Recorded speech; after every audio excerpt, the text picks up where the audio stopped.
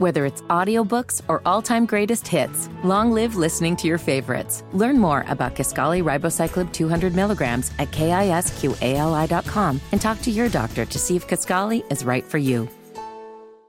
Before we hit a break here, we found out over the weekend that former President Jimmy Carter is in hospice care. Sounds like he's kind of on his final days. They chose no more treatments at the hospital, wanted to go home and be comfortable, so now he's in hospice. Chris, I know you study presidents. You're a bit of a historian when it comes to this kind of stuff. When you hear the name Jimmy Carter, what do you think?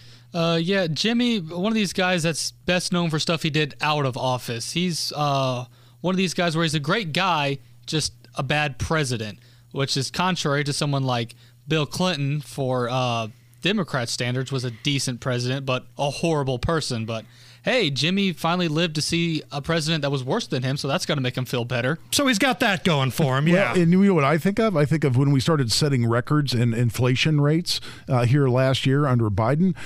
Whose records were we breaking?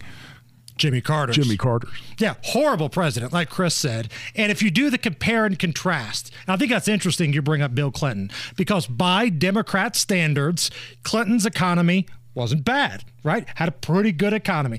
Did a lot of other things poorly, but the economy under Clinton, not bad. He's a horrible human being. Mm-hmm. So which would you rather have? A guy that has a good economy that's a scumbag, or a really nice guy who does a horrible job in the White House? I think I'd rather have the scumbag, to be honest with you. Yep, I think I feel the same. And that's not saying anything bad about Jimmy Carter, because he did a lot of good things outside of his presidency, but how did that affect people when he was in the office? Probably the same way it's affecting people now with Joe Biden.